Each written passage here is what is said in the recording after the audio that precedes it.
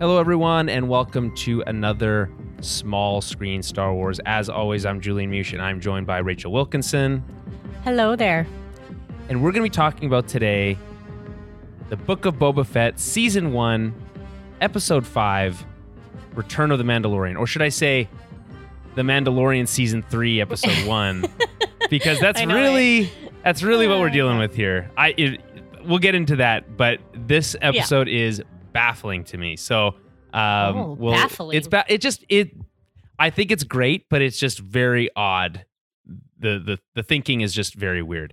I even, because of the occasion, I pulled out my my fancy Mando helmet. Oh, your I even Mando have a fancy. helmet. I even have a fancy stand for it now. So I've got it here next to me, hanging out. Me and Yeah, I guess you can't wear it because it muffles you. it's very muffling. Yeah, I tried it. Remember, I tried that once last season. Yeah, and you did. It sounded really stupid. Yeah, it did. Yeah. So before we get into everything, I'll just remind everyone at home to follow us on Twitter at Tower Babblecast. Head over to facebook.com/Tower Babblecast and go over to our website, towerofbabble.ca, to find everything that we do, including our flagship show, the Tower of Babble podcast. We just did the annual Toby Awards where we handed out our top 3 favorite films and TV shows of the last year. You can check that out on the main feed. Some surprises in there. Some you might expect as well. Spider-Man gets his due, I think, pretty well. But there's a little Star Wars in there if you're interested. So yeah, go check that out. And like I said, that's on the main Tower Babble feed. You can find that on all your podcast catchers of choice. Also, we have a Patreon. You can help support the show. You can head over to patreon.com/Tower Babblecast. For as little as $5 a month, you get access to our exclusive monthly film clubs. I'm going to ask you for the 100th time, which movie are we doing this month?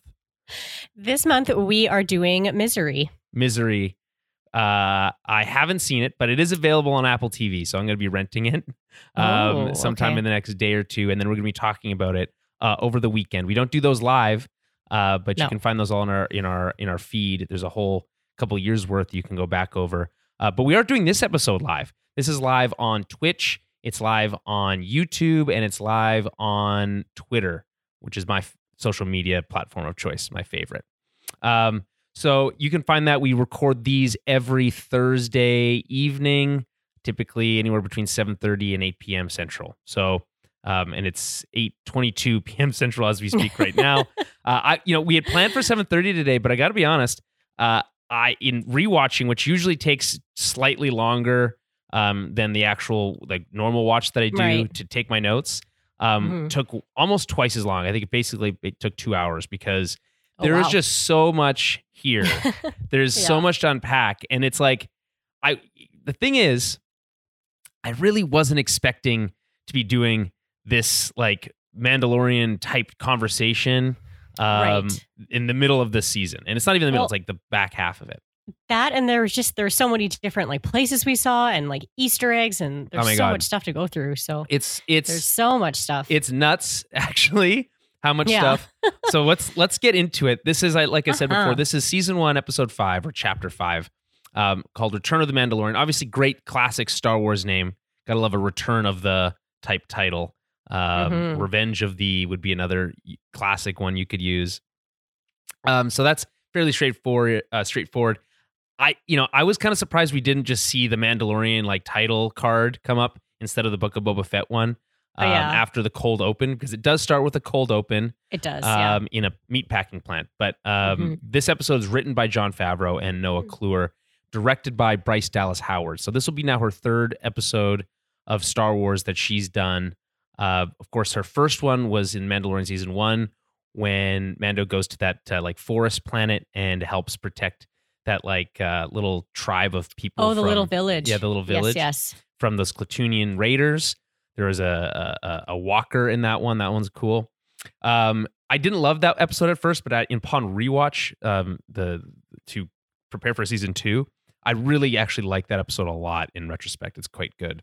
Then Season 2, she does the episode that I believe, if I'm recalling correctly, she does the episode that introduces Bo-Katan into Star Wars. So there's back into live action Star Wars. So there's some really good stuff under her belt from her. Yeah, exactly. And now this episode, I think, very strong as a standalone Mandalorian episode. And now I'm seeing a lot of chatter online. People saying, okay, you can direct a movie now, right? I'd be fine with that. I'm not against that. I would love it. Of course. The movies just don't seem to be being made, so I don't know.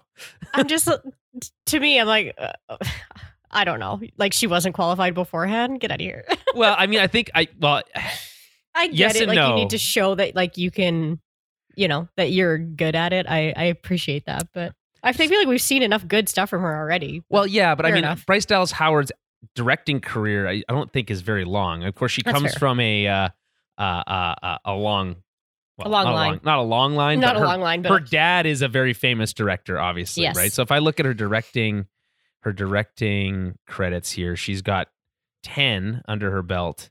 Mm-hmm. She directed 2 shorts, 2006-2011, a music video, something for Vanity Fair. Her first real directing job was The Mandalorian, chapter 4, Sanctuary, and chapter 11, The Heiress.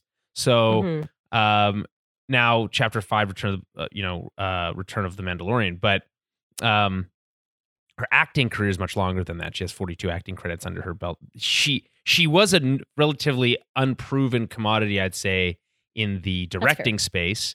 I think she's clearly proven that she has the talent to do this, absolutely, yeah. At a feature scale. I think this episode especially really has a feature. It looked quality. So good. It looked awesome. I loved it. I think it's the best looking episode we've seen. Me too. Of Star Wars in a very long time. Yeah. To give, it's not all her. Credit where credit is due. It's like, it's probably partly because it just wasn't on Tatooine the whole time. Well, that's true, but also it's like, ILM's doing good work here. At the same time, it was just good. There's just there's a lot of good visual stuff here. Mm-hmm. Okay, so let's get into this. The log line here is an unexpected ally emerges. What a useless log line that is. They seem very simple with the log lines for this. Like, they're just very... It's like, what do you mean an unexpected ally emerges? At the end of the last episode, you're like, oh, credits can buy you muscle, and it plays the Mandalorian theme. Everyone knew what was going to happen here. And then it implies, like, an ally implies that, we would be spending time with Boba Fett, and then Mando would emerge unexpectedly, right? But that's not what happens here. Boba Fett doesn't even appear in this episode. Yeah. Although he does get top billing, because it is, I guess, contractually, it is still his show. So, whatever. Anyway, we start in this meat packing plant. This is the cold open. Mando and this is Din Djarin for those who... Okay, hold on. Let's just pause here for a second. Were you surprised at all? I mean, you weren't surprised to see Mandalorian. I think we were both not shocked there. But were you surprised by the fact that this whole episode was Mandalorian centric? This is essentially an episode of The Mandalorian, right? Yes. Oh yeah, I was super surprised. I was not expecting to get basically an entire Mando episode. That wouldn't have ever even slightly crossed my mind. So it's interesting. I'm obviously very much not mad at it. I just wasn't expecting it. Yeah, and it's like, I'm not mad at it either, because again, I think this is really, there's some super cool stuff in here. I'm just more like annoyed with the whole concept of putting in a Mandalorian episode into the middle of the Book of Boba Fett, because I think if you were watching the Book of Boba Fett and you had not seen the Mandalorian, I think you'd be very confused. Like, this episode is impenetrable, in my opinion, for someone who doesn't know who Din Djarin is. Like, what is this? You came here for the Boba Fett, and you get this other guy who's arguably way cooler than Boba Fett is, and like doing all this cool stuff with a lightsaber and yada yada. But like, there's all this lore explained, and it comes out of nowhere. I feel like I don't know if there's a lot of people who are watching the Book of Boba Fett who haven't seen The Mandalorian, but what I'm saying is, if those people do exist, I'd love to hear from you, because I want to know what you would have thought of this episode standalone, because it's odd. It just, like, I think I saw some people refer to it kind of like, oh, it's like comic book crossovers. Right? Oh, yeah, exactly. It's kind of, I mean, it happens a lot, obviously, in the series, like the comics that I read. A lot of times, like, they they go alongside each other for a bit in the same time, and then there'll be one that's the next in both, right? Right, So, but usually in that case, it's like, hey, you'll read Darth Vader, issues 1 through 4, and then it'll say, okay, hey, if you want to continue the story, go read Boba Fett, issue 46 or whatever, right? It's like, okay, that makes sense, but that's because you're going to a different book. This is inside the same book. Now, I also heard someone explain it like they're calling the Book of Boba Fett, they're treating it like a novel. It's not uncommon for in a novel you spend a bunch of time with your main character and then a random chapter of a book that would be a completely different character, and you go through their mission, and then and then they get joined up with the rest of the crew later. I can understand that. I do get that, but what really baffles me here is that so much of this episode is dealing with the ramifications of the Mandalorian season 2 finale. This really is it's exactly, it's a lot of stuff that was kind of mentioned in The Mandalorian, and now we're like picking up storyline from there, which I agree is a little strange. So it's like, why? Here's how, if in my mind, the way to do this would be slightly different. Now, we prefer to treat the show as what it is and review it as what it is, but this is such a baffling, crazy, surprising move. I just want, this is how I imagined it would have gone. Would have been, if we're going to do a whole Mando episode, it's kind of like a side mission Mando episode, where it's like, I don't know, maybe he's on a bounty. We kind of see it at the beginning of this, but it's not as, it's not required reading for the Mandalorian series. This is like, if you're watching only the Mandalorian, you're not interested in the Book of Boba Fett, I would say to someone, okay, well, go watch if you don't want to watch Book of Boba Fett, watch the Mandalorian season 1, then season 2, then go watch the Book of Boba Fett chapter 5. Oh, absolutely. It's going to have to be in that canon space for sure, and in that chronological order. I mean, I guess we're going to have to kind of see how everything else rolls out for the rest of the season for Book of Boba Fett, and like kind of understand why, and within the next season of Mandalorian, because maybe this content doesn't really fit with what they're doing with Mando in the next season. So maybe there just isn't really another place to put this except for here. I didn't consider that. Like, this is like, okay, this is our chance to wrap this up, and then we can tell a new story. I mean, that's true. Yeah, I think like I say, we'll see. The way the episode ends, where he's kind of like, oh, I gotta go visit a little friend. It's like, okay, well, it implies that he's gonna go see Grogu, but it would be weird, I think, and very soon, maybe too soon, for us to see Grogu again, considering the like very emotionally charged finale that was Mando season 2. That's kind of what I'm thinking, though. So, we have this episode, right? That's Book of Boba Fett. And then Mando's going to go do his thing. And that's probably all the contents of the next season of The Mandalorian. And then him coming back to help Boba Fett is probably after that. That's a pretty big time jump. Maybe? I mean, like, are you going to squeeze a whole season in between like a week of Tatooine time? I think more likely what happens is he tries to go visit Grogu, but then something happens and he can't. And he has to stay with Boba Fett. Because, like, we're talking about 2 episodes left in the Book of Boba Fett. And it's like, it bugs me because it's a complete narrative halt. All the progress we made with Boba Fett, it's ups, it's downs, a lot of lows, but like there's some good stuff in there. We've had our complaints, but it's completely halted for a better show. And now we're going to go pick back up with Boba Fett, and it's going to feel disjointed.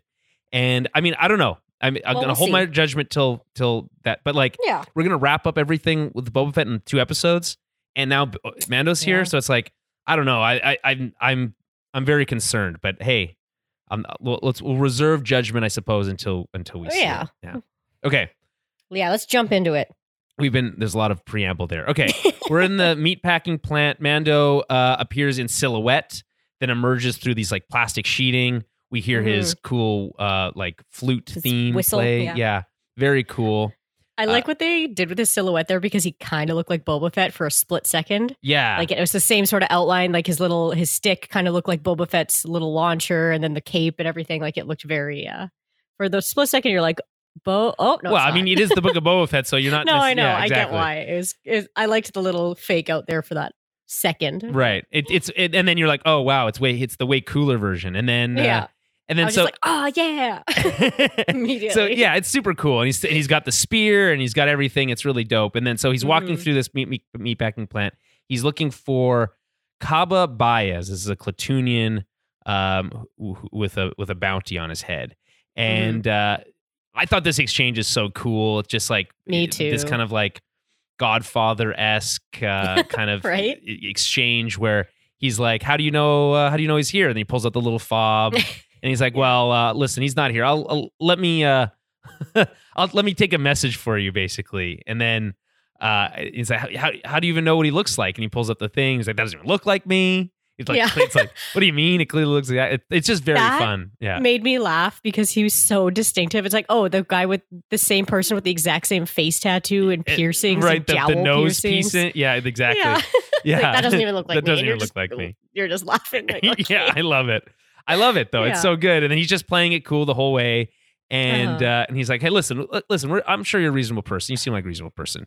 What how can we let's talk this through." And then he has his line, which I didn't realize had become this like when he says it, you're like, "Oh shit, that's so badass. I can bring you in warm or I can bring you in cold." Bring you in cold. Yeah. I love how he kind of sighs beforehand too. Yeah. He's like it's almost like he's just kind of exasperated. You know, he walks in and he tells the other guy, you know, because they're all standing up like puffing out their chests, and he kind of tells him like, "I have no quarrels with you. You can walk away." Right. And just he's trying to be diplomatic about it, but no. Well, I mean, did you expect them to walk away? No, but it's just like he's very much more not unhinged, but I think I've saw some other people saying the same thing about like, Grogu's not with him anymore, so he doesn't have to like hold back or feel like it is pretty cool. Yeah, back, he doesn't have to pull his punches at all, and what we see here is really badass. So there's this fight scene, and what I love is that they don't really like. They cut right to the chase, right? He pulls out the Darksaber and he's so cool, cutting people in half. Yeah. Cutting his own leg too, which is I think I love that he cuts his own leg here. Now, me too. The reason I think it's cool is because I don't know how many times, I don't even know where I originally heard it, but I don't even know if it's originally even said in Star Wars anywhere, but there's this kind of like general knowledge that, you know, if you're not a Jedi, if you tried to use a lightsaber, you'd cut your own arm off, or you'd definitely kill yourself, right? It's like you're going to injure yourself. Like you need to know how to wield that weapon because it's crazy dangerous. Right. So he's trying to, and he almost cuts his leg off. And so I think that's like a really cool idea to show. It feels really true to the world. Kind of it feels like fan service, but in the right way, you know. See, okay, I was gonna say, like, I didn't feel like it felt like fan service, but I understand like proper fan service where it's like it felt more honest about, you know, being like, like not everyone can just pick up these weapons and be super good at wielding them all of a sudden. I say like fan service in the sense that like it's a thing that the fans have been talking about for a long time. Yeah, I know what you mean. You know, for sure. Mm-hmm. So anyway, so he finishes them off. Brutal finish, by the way, where he cuts him right in half through the table. I thought, oh, so cool, right? So after the fight, he cuts the head off and he got it in a bag, and then he comes out and there's this whole gang of these Klatooinians who are like this guy's former employees, and he's like, listen, there's a whole stack of cash in there. You're welcome to it if you just let me go. You know, and then they're fine with that deal. Yeah, they're like, all right. So he gets out of there. Then we have the title card, like I mentioned. So it was a cold open, and then we have both Mando and Boba's theme play over top of each other, and they do fit together really, really well. They fit together super well. That's kind of I was gonna say. I'm like, it sounded so good. No, I love this whole opening scene. I liked the way the butcher shop looked. It gave me those really old school like gangster movie feels. Like someone always owns a. Yeah, when there's crime involved, somebody always owns a butcher shop. There's always a murder in a butcher shop. It's so good.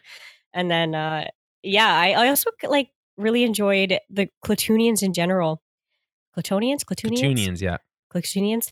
I like how they can, because I feel like a lot of times in Star Wars we get different species and they just kind of make them all generically look the same. Right. And I liked that they gave each of them kind of like a distinctive look or color pattern, or just they were all kind of slightly different, which I really appreciated. I'm like, that's really cool. We don't see enough of like the diversity within a species in Star Wars, except for like Twi'leks being different colors. And it's generally like it's the same thing with Rodians. You'll get a green one or a blue one. And it's like, and otherwise they look exactly the same. And you're like, and this is cool because it's like they're dog people, right? Yeah. They're like bulldog people. And it's like, so, there's a different, every bulldog looks slightly different. So they got like these slightly different versions. And the way that they've designed this is a new, creature. And by the way, I think the first appearance was in Bryce Dallas Howard's episode. So she probably has these close to her heart. But like, they're relatively new invention to Star Wars. So the prosthetic options available to them are much broader, right? They're not restricted by these older kind of things that were invented in the 70s. So they can do some stuff that like really lets facial movement come through, right? I feel like those jowls move a lot. You can really see the mouth and eyes moving. I don't feel like a person in that makeup feels necessarily restricted. They can really act through it. So I like that. No, for sure. I just like that they were all kind of did different variations and had different looks to them. So I like that. I saw like a few people being like, it looks a little too earthy, right? Like our world. Oh yeah, I heard people complaining about that too. And I'm like, I don't mind that. I don't know. I kind of like when I see that kind of stuff in Star Wars. Like, yes, sometimes it will pull me out. Like when the Vespas pulled me out and I was like, those are dumb. But when it's scenes like this where it's like, oh, that's kind of cool. Like, especially when it's more of like an old timey gangster reason why they have a butcher shop. Or just like it's a homage to some other type of filmmaking. Yeah. And that's fine. And like, here's the thing, like, I'm sure they thought about like, what could we do? How could we make a butcher shop look more like Star Warsy, but like, I don't know how much more like what you could do different, to be honest. Like, really, it's just in the concept art, it is what it is, right? In the concept art, it looked like the meat that they had up was like tauntauns or something. No, they're nerfs. Oh, sorry, yeah, okay, I don't know nerfs, what's a nerf. Like scruffy looking nerf herders. Oh, like cows. Okay, right. Okay. Kind of like a cattle, basically. So, like the ones that we see in the actual show look more like just cows, right? Yeah. So, yeah. Which again, I said, like, I get it. It had like the plastic sheeting maybe is what annoys people because like that's right out of our world. I guess so. You're like, why don't you just have a sliding door? It's like, yeah, but then you don't get the cool kind of this is all for between like you want to be. They wanted it to be able to be see through. It's all dramatic. This is all for filmmaking purpose. Anyway, I don't really that argument doesn't really hold water for me in this episode, but I'm willing to hear it out most of the time. So. We cut away from the title card and we get to this really amazing looking ring world. So cool. Super cool. So, yeah. And what's even cooler about this is a couple things. It's obviously it inspires thoughts of like things like Halo, but ring worlds go way back in sci-fi. There's been ring worlds for a long time in science fiction. Okay. And what's really cool about this one is it's not a full loop. There's a whole section that's not cut out, and I guess it faces towards a sun so that as it rotates, this cutout creates night and day sequences as it rotates. Yeah. But very quickly night and day. Like it rotates fairly quickly. So it's like which is kind of cool. I feel like I would be annoyed by that if I was living on that planet. I feel like it would make me motion sick.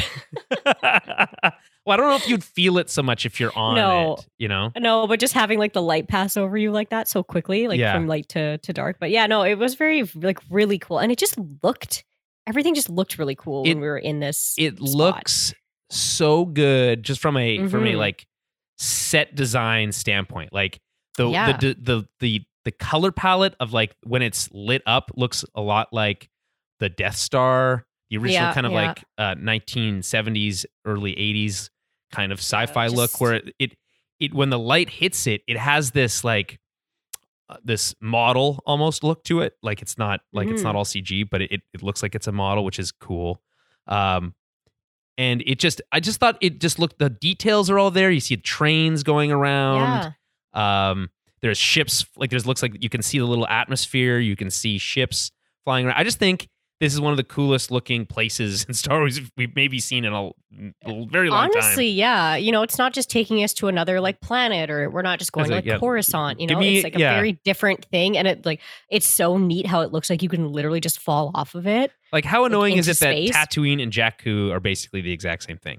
You know, like that's super annoying. And I don't like we don't need more desert planets, but we do need more cool. Like, I think of remember in Rogue One, they go briefly, they go to that space station that's like built into an asteroid. Yes. That's super. That one's super. That's super cool too. That always stands out to me. Now, this one is like in that same vein to me. And I had a hard time tracking down the name. My understanding is it's called Glavis is the name of this ring world / station. It's not clear what they would call it, but I think it's super cool. Happy that it's included here. Yeah, and same. It's we not only do we get to see it from above by this establishing shot, but we get to see it from ground level. We see Mando carrying the Klatooinian's head in a bag as they kind of show off this ring world. Like he's walking along the streets, and you can kind of see the horizon rise up in the background behind him, and you can see the light running along it, and it kind of passes over him, which is really cool.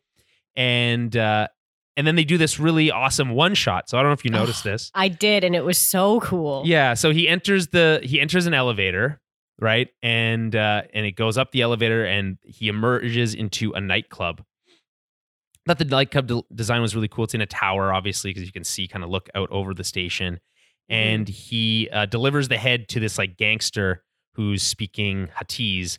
Now, this gangster is played by Helen Sadler, who plays the Ishitib Guildmaster.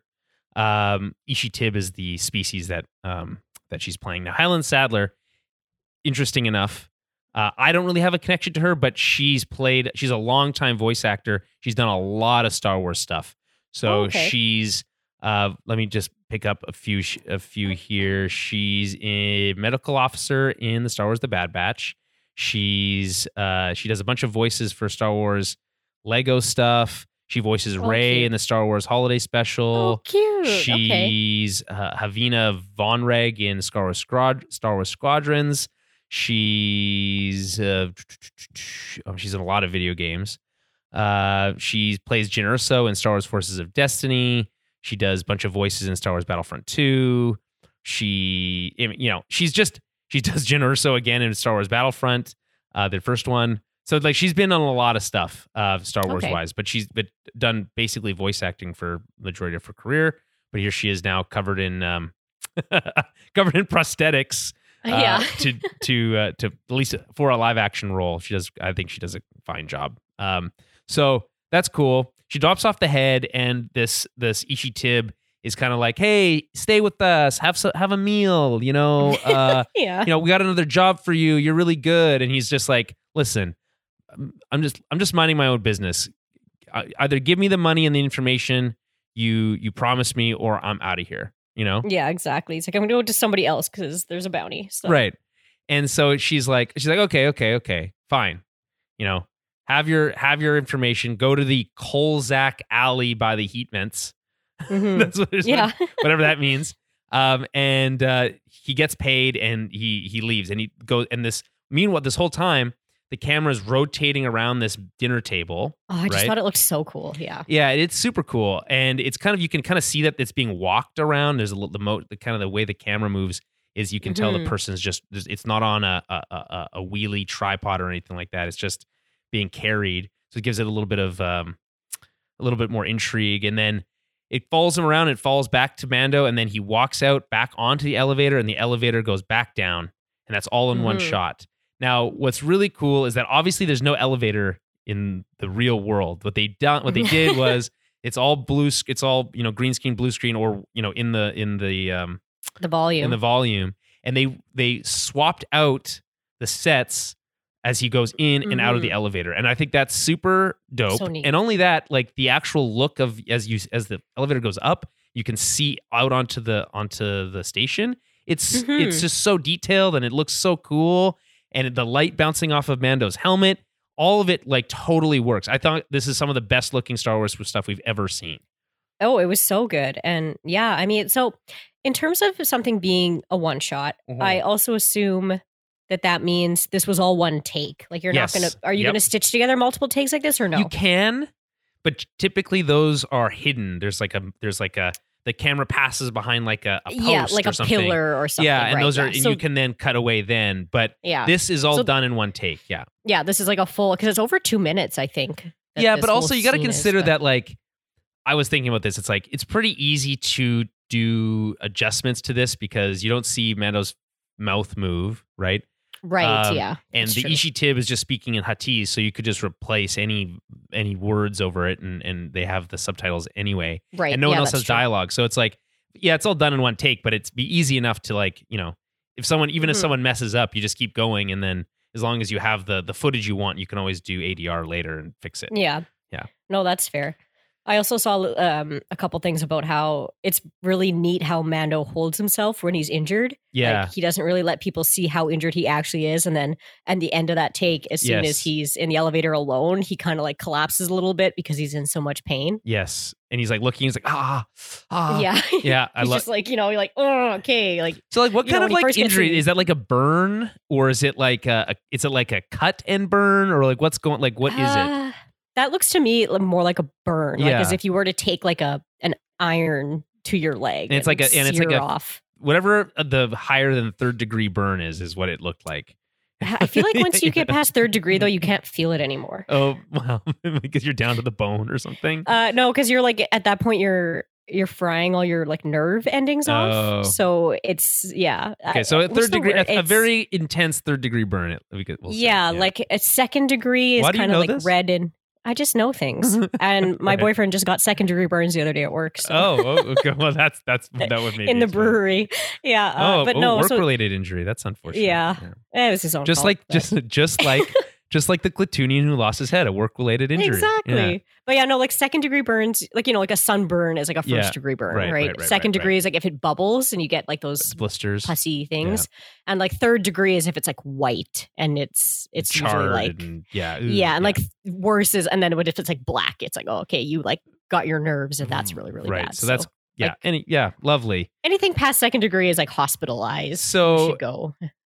He I'd looks, say they're probably at least 3rd. he's in pretty rough shape. Like, Yeah. it's just a light nick, but it's like that's all it takes with a lightsaber, and you know. Oh yeah, he Yeah. easily could have like burned off like the first like chunk of his skin, and it just Oh, seared yeah. right off. Like Totally. it didn't have to cut it Right. off, but it was just seared off, right? Yeah. So, ugh, gross. So he gets the information. You're like, what information? Can this? Which is cool here is that you're like, when are we picking up with him? Like, what's happening? Like, what's actually going on here? Because none of that information is really revealed to you.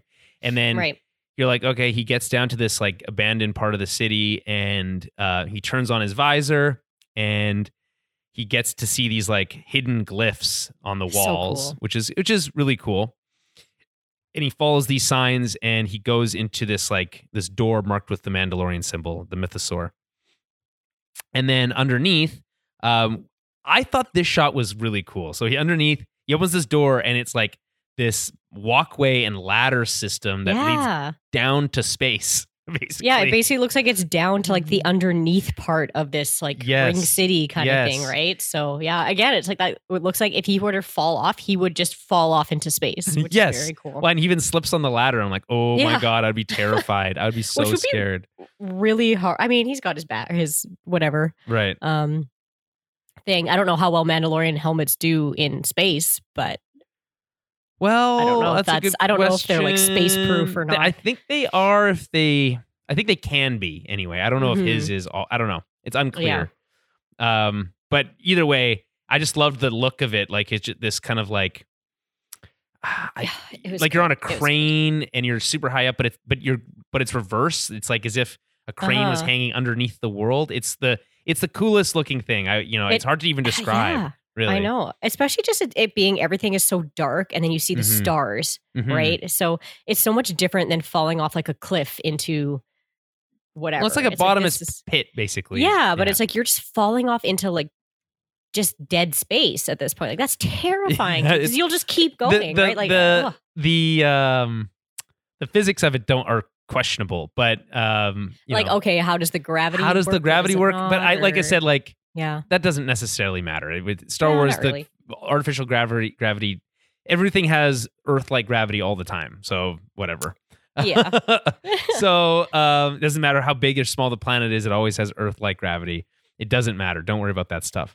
I think they did say that it's around us. Isn't it around a star? Or I saw someone say that this whole thing. So there's probably some gravity that's pulling you towards the not if you're star, in but not space. I don't know. Yeah, I don't know. Like anyway, it doesn't matter. It's just cool looking. Yeah, so it's just cool looking. Exactly. So he's walking along these kind of planks, these underbelly walkways, and he finds the armor we haven't seen since The Mandalorian.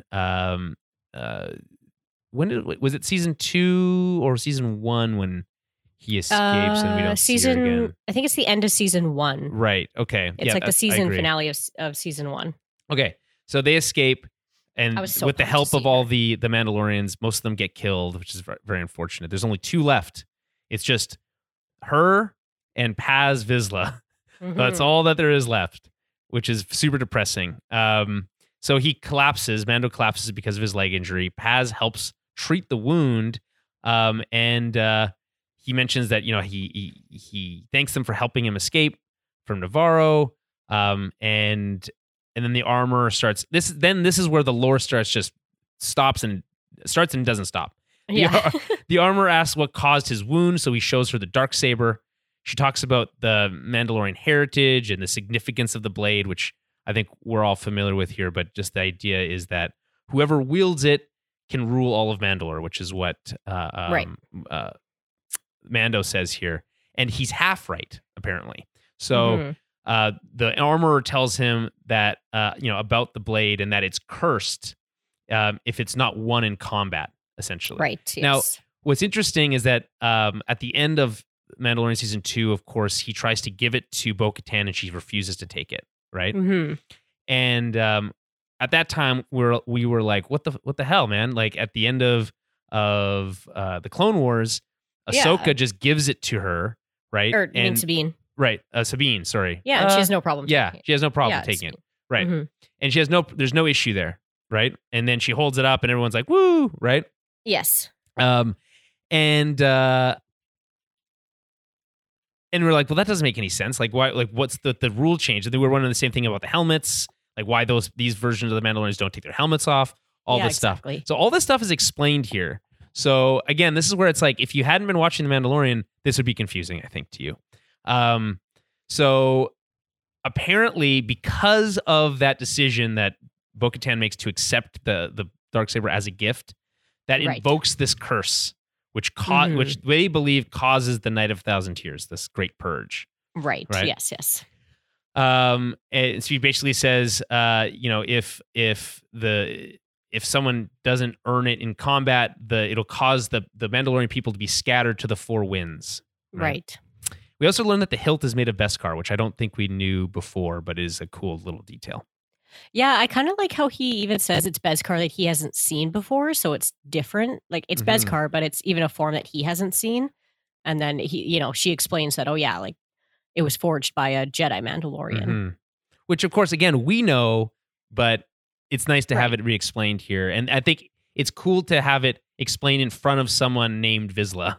So I think that's interesting, right? Yes. She talks about Tar Vizsla, who was that Jedi Mandalorian hybrid, and he's allowed back. Mandalorian's allowed back into the covert after revealing that he completed his quest to deliver Baby Yoda, Grogu, back to his own kind. Right. So welcome back. Now there's 3. Right. Yeah. So while setting up the forge that they had used to that they used to forge Beskar. Tar asked Mando how he got the Darksaber. You can kind of see his little Paz. Paz here. Yeah, sorry, Paz. He asked, he's kind of like prying a little bit, Oh yeah. And the second he sees that Darksaber, you can obviously you can't see much because he has a helmet on, but you can tell he's very he holds it in 2 hands when he delivers it to the armorer. And even when the armorer gives it back to Mando, his gaze follows it. He's very obviously extremely interested in it. It's got a Ring of Power type allure to it. And I'm sure to a Vizsla, he probably has a little bit of like, that's my family. It's like, Right. it belongs to me for sure. Has what's the name? What's his name from Lord of the Rings? Who betrays the Fellowship? What the heck is his name? I'm sorry. Smeagol. I'm really upset I can't remember this. But anyway, in Fellowship of the Ring, one of the guys who betrays them because the ring, he's a man. The ring, he wants the power of the ring. It's kind of what I feel like them getting. Ned Stark? No, well, yeah, yes, exactly. Yes.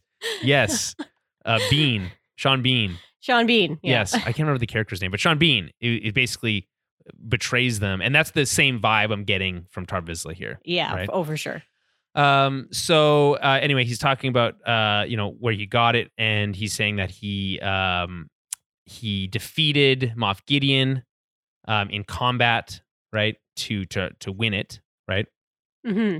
So he's like, oh, okay. So what happened to Moff Gideon, right? He's like, well, he's not dead, but he will be. He was taken by the New Republic to be interrogated and tried for his crimes, right? And they're all like, well, I think he has the blood of millions of our kind on his hands. Death probably would have been justice in and of itself, right? Yeah. And I thought that was like, yeah, that's fair. I would understand why they would be. He should have probably just killed them, to be honest. But I mean, yeah, probably. But whatever. And he says like, well, hey, listen, if that's true, he'll be executed for his crimes, right? Apparently, capital punishment still a thing in the New Republic. That's fine. You can't kill characters if you want to maybe give them a way to escape. Well, do you think Moff Gideon's going to escape? Well, you never know. There's always that option. I feel like it'd be way cooler if he was like a Hannibal Lecter type that they like questioned. Yeah, that's true. Sure. But of course Hannibal also escapes. But you know what I mean. But that's what I mean. Like if you just kill a character, then they're dead. But if you kind of leave it a little open ended, this is the mistake that if you need it. This is the mistake that the MCU was making early on in its life, where it was murdering all its coolest villains, and then you're like, oh well, I guess they can't come back, right? And now they've kind of learned from their mistakes there, and some of the cooler villains now kind of reemerge every now and then. So we'll see about Moff Gideon. We'll see. He also, they're talking about this stuff, and he says that he'll be executed. The armor talks about this mythosaur rising up and heralding a new age of Mandalore, but says, quote, sadly that only exists in legends, unquote. Right. Which I think is just a fun, like, I don't want to say jab, but like nod to the old extended universe stuff, which is now I think it called absolutely Legends, is. Right? Yeah, I think it absolutely is, which is, I like it. It's cheeky, and it gives you that little bit, if you already know that they call them that, it gives you that little bit of like, oh, okay, I get it. Do you think, did you take it as like it is obviously cheeky, but did you take it as kind of like, well, we're going to keep that version of the lore as quote unquote Legends? Do you think we're going to see the mythosaur comes up a bunch of times in this episode? Do you think we're going to see a mythosaur at some point? That'd be so cool if we did. I think it'd be very, very cool if we did. I don't really know if it's canonized that they're extinct or not, or what happened to them. So, I think it'd be very cool if we could see that, or at least maybe like a really cool skeleton at some point, or I don't know. Maybe there's going to be one in the mines of Mandalore. Yeah, the mines of Moria. That's a good point. We have a lot of Lord of the Rings crossover here. Yeah. So I just also thought that her cool like toolbox with like the mythosaur logo on it was like really dope. As she opens it up and her like hammer's in there, super cool. So here's the thing that is odd for me, and I think part of it is like this episode's like jam packed with lore and exposition. Right now, typically that's not great, and it's hard to do well. I think most of this episode is done well, but there's some weird non sequiturs where it's just like someone's talking about something, and then all of a sudden we're talking about something entirely different. And it's like there's no natural segues, right? So they're talking about how Moff Gideon deserves to be tried for his crimes, and the next thing you know, she's talking about the mythosaur and it exists only in legends. You're like, what? Okay. Right. And the next thing you know, that's off the table, and she's talking about where he got the Beskar spear, right? Yes, yeah. So I think that's odd. There's another one that comes later when she asks, hey, did you take your helmet off? And it's like, why are you asking this now? It's very odd. I think. Why did you wait till this moment? I think it's because of the duel that they just had. Why she asks that. What do you mean? How does that explain why she would ask that? Because I think it's about a little bit about winning the saber and being worthy of the saber and being a Mandalorian carrying it. So, well, I mean, except for the fact that they let him leave with the Darksaber, and he's quote unquote no longer Mandalorian. And that's true. There's been other characters who've wielded who weren't Mandalorians as well. And it's true, but. Yeah, I don't know. That would just feel like there's a weird non sequitur. Another one is this one where she's talking about the spear, and she's like, "Well, the pure existence of it, because it can pierce Mandalorian armor, makes it a threat to Mandalorians, so it needs to be melted down." Right? Which I think is a kind of a cool idea. Although it makes me think about, like, are you telling me that there's no Beskar weapons out there? That's not a thing. Like, what do you mean? I feel like it is, because I think it means that Mandalorians before now were the ones that kind of controlled Beskar, right? I'm assuming it comes out of their minds. But so in no time, so is at one point during the history of the Mandalorians, they're thousands of years, they're like, no more weapons, or there was weapons and then they stopped making them, or what's the deal there? The way that I was thinking about it was like, okay, why would you make something like, you're making this armor for a reason, and that reason is to fight Jedi, because you need something that can protect you against lightsabers. So why would you make a weapon that could then be used against you to kill you when you're specifically making what I'm wondering is to protect yourself? That's like saying, oh well, hey, we made our armor out of steel, so you can't make your swords out of steel. What's stopping someone? What's stopping someone from who knows how to work the armor, the metal, into making it into a weapon? Like, to me, it's there's no stopping it, but I understand why Mandalorians wouldn't want that. Maybe other people would, but yeah. Yeah, I understand it too, but it just raises a lot of weird questions about, like, how that is this something that she just believes, or is this something that all Mandalorians believe, or what's the, because Mando didn't seem to blink an eye when he got that spear. So no, for sure. I think it's probably a little bit more her specific zealoty sect of Mandalorians. It's her specifically saying, okay, yeah, this can't be allowed to. Especially her being like an armorer. She's like, no, like Beskar was made or meant for just armor. Right. Like, it's blasphemous to be making weapons out of something that can now penetrate the armor I worked so hard to make. Right. That's fair. So anyway, it really doesn't bother me that much. It was just something that came to mind. Mm-hmm. So anyway, she decides that she's going to melt it down. He tells her that he got it as a gift from a Jedi, and they use it to defeat Gideon because he can block a lightsaber. And so she starts melting it down. Mando asks her if she's ever heard, and this is another non sequitur. She's just like, hey, have you ever heard of Bo-Katan Kryze? And she says it's a cautionary tale. And he tells her, and she tells him the story of how she tried to rule Mandalore based only on her blood and the sword, right? And that she had not won it by creed. So this is, I love the nuance here. It explains why we had those questions last season. And it does so in a satisfying way, at least for me. Was it satisfying to hear that for you? Super, yeah. Like, I liked it being explained and not in a, spoon-fed to us. Well, it doesn't, like, it is kind of spoon-fed, but like it I don't think feels so. Just like the way she does it. The actress who plays Swan, I think is her name, something Swan, Emily Swallow, not a swan, different bird. So I think she's great here. I think she just has really good presence, and her voice is very cool. So she talks about how it explains the whole thing, but it's like, and she really is recounting stuff if you've been watching Clone Wars and stuff, the stuff that you already know.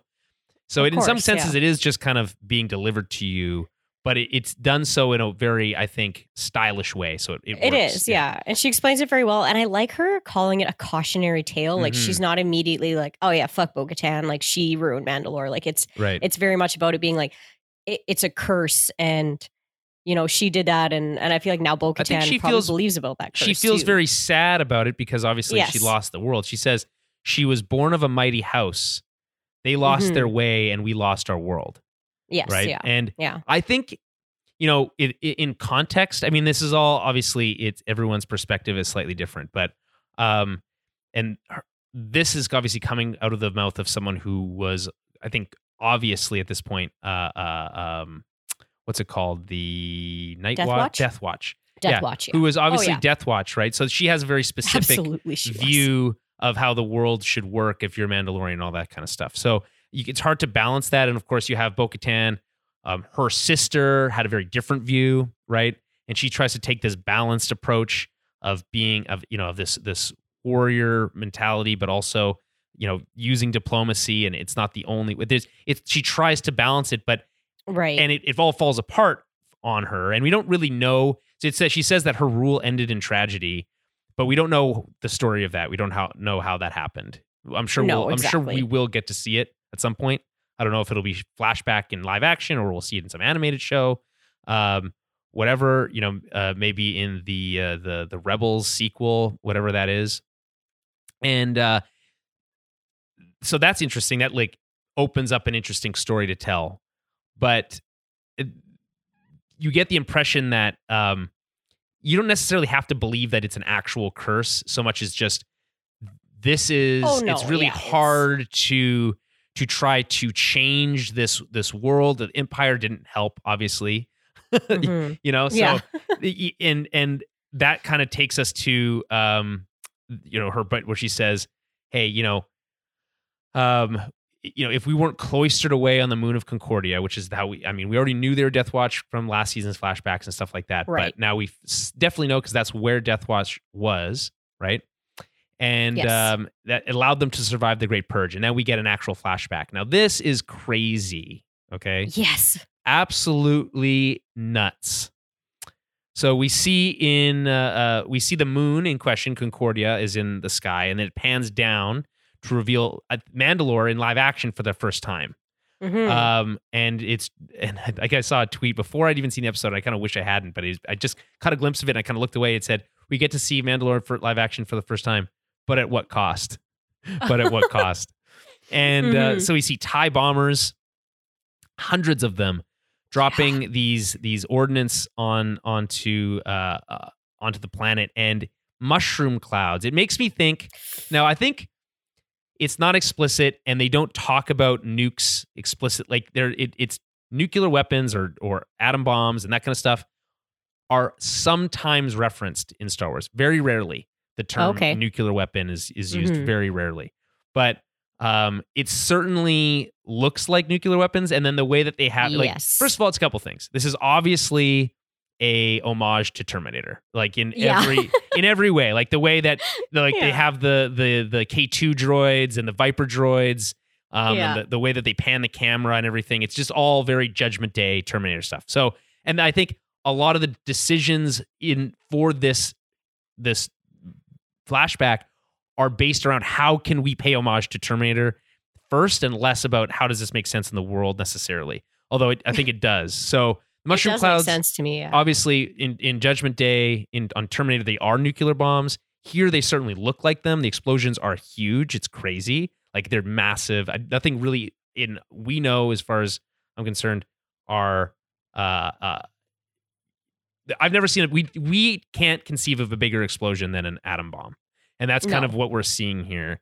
And well, I mean, outside of like the Death Star, but well, yeah, but the Death Star explosion, which is kind of just like a big poof, and it's like gone. But that's like a planet killer, like it just vaporizes. Oh, right, exactly. Like, that's true. Yeah. It's not a bomb, and so, and I think we're like this. I've heard people saying like, "Hey, this is just like the regular TIE bomber ordnance." I disagree. I don't think that's the case. When we saw TIE bombers bombing that asteroid in Empire, when they're trying to find the Millennium Falcon, and they're just like these little blue, like proton bombs or whatever. And this is different. It's obviously different. It's really devastating. I think it's also, I feel like it's different for a reason too. Right. Like, obviously, Mandalore was a huge threat. And so much of a threat that the Empire couldn't just do what they normally do, where it's like using force or using their... Right, because they're too militarized. It wouldn't work. Yeah, right. Exactly. It's like there's too much going on. Like there's too many. So it was just like, nope, this is like total planet kill without having to destroy the entire planet because they want the Beskar. They want the Beskar. You're right. So this is like a middle ground. I think that's a great point. Yeah, it's like a complete organic kill. We're just going to kill every single thing that's on here on this planet that's not a piece of metal that we need. Exactly. Right. So I really love. So we see this. Like, it's just explosion after explosion. It certainly looks. I think it's cool that they shot it at night because, as I said before, Mandalore during the daytime is boring to look at. It's just a desert, right? And so we even see. I think it's not clear. It's not 100% guaranteed, but we know that the capital of Mandalore is Sundari. That's the place that we saw all that action happen at the end of the Siege of Mandalore, at the end of Clone Wars, and I'm pretty sure that's what explodes at the end.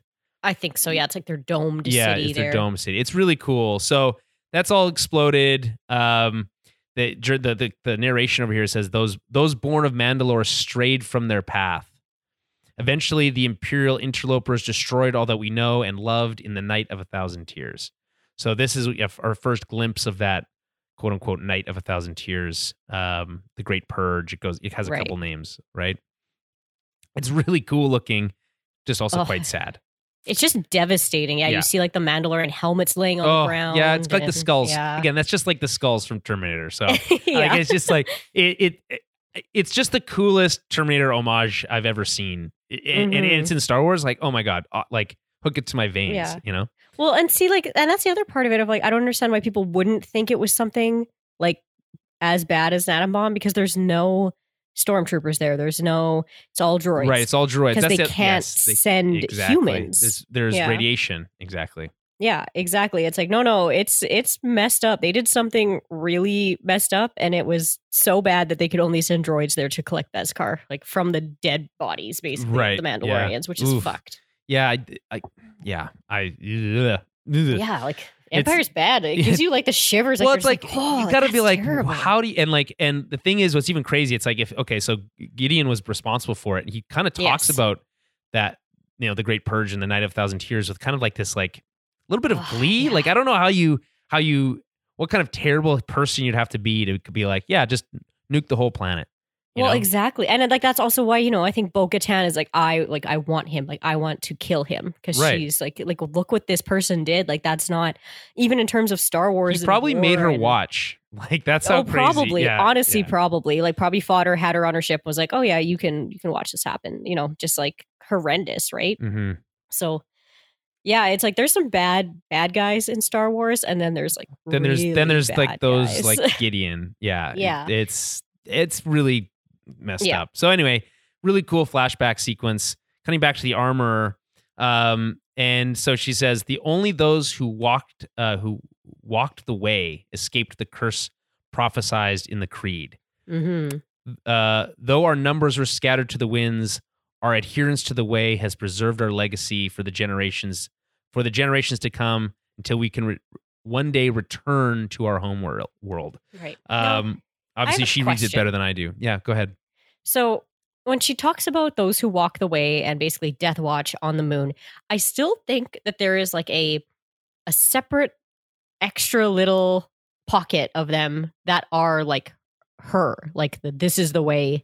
Oh, so you're saying that there was Death Watch and then there was these extra Death Watch. A little bit more because it's like. Because even Death Watch took their helmets off. That's what I mean. Yeah. And I mean, this is before that was kind of brought in, so give it what you want. But I do think that even her, I don't know what you want to call them, because I guess they're Death Watch. And I have seen... They're religious zealots. That's what they are. Yeah, like they're basically, exactly. Because I think that's what Bo-Katan calls them, right? Like, they're a little bit... Yes. Mm-hmm. They're Death Watch, but even a little bit more like, ooh, like... Yeah, they're the extreme... Extremists, They're the extreme...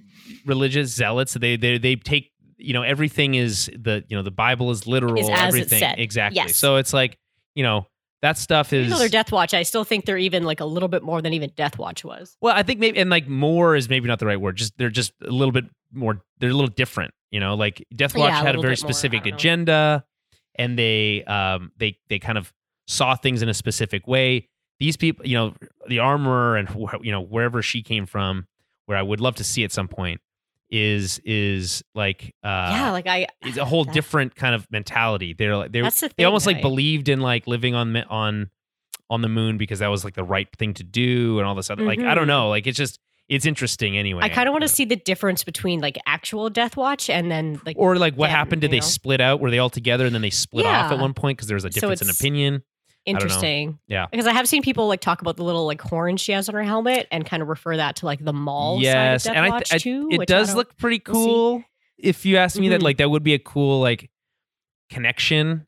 I'm there for that. Yeah. Let's just put it that But way. at the same time, I feel like she wouldn't follow someone who wasn't Mandalorian. I agree. So, I would agree.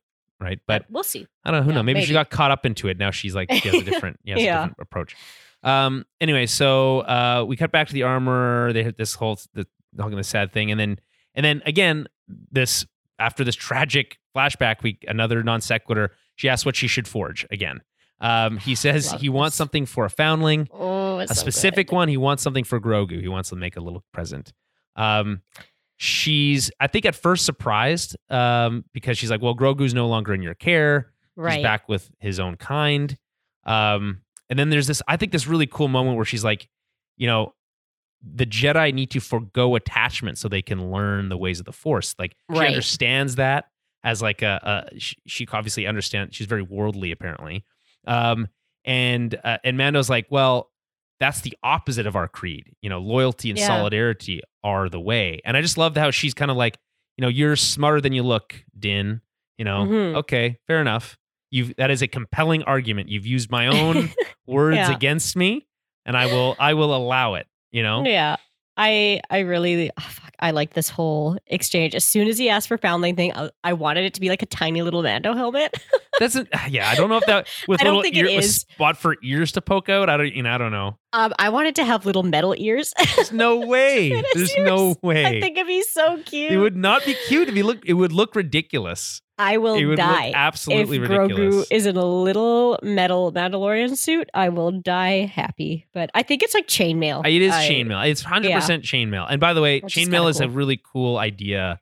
For something different, like a Jedi is kind of cool to have like a chainmail that he could put under his robes, maybe. Right. Exactly. Yes. I think that's really cool. So, and it protects him against lightsabers. So it's also that lightsabers and blaster fire. And it's a smart, practical present. So exactly. I think, Mando is just thinking like, I want him to be protected. Like he's going to be a Jedi and I want him to be protected against everything. Right. What about when it comes, she like packages up into a little bag that looks like his head. It looks like his head. It's so cute. That kind of stuff gets me. Yeah. Just like, I think it's like, it's a little on the nose. Like really like he's like reminded of Grogu left and right. And he's got this little, like, come on. I think that's funny. Right. I loved it. I thought it was adorable. So we then have this like weird transition and it looks like some time has passed because I guess his leg is feeling a little bit better.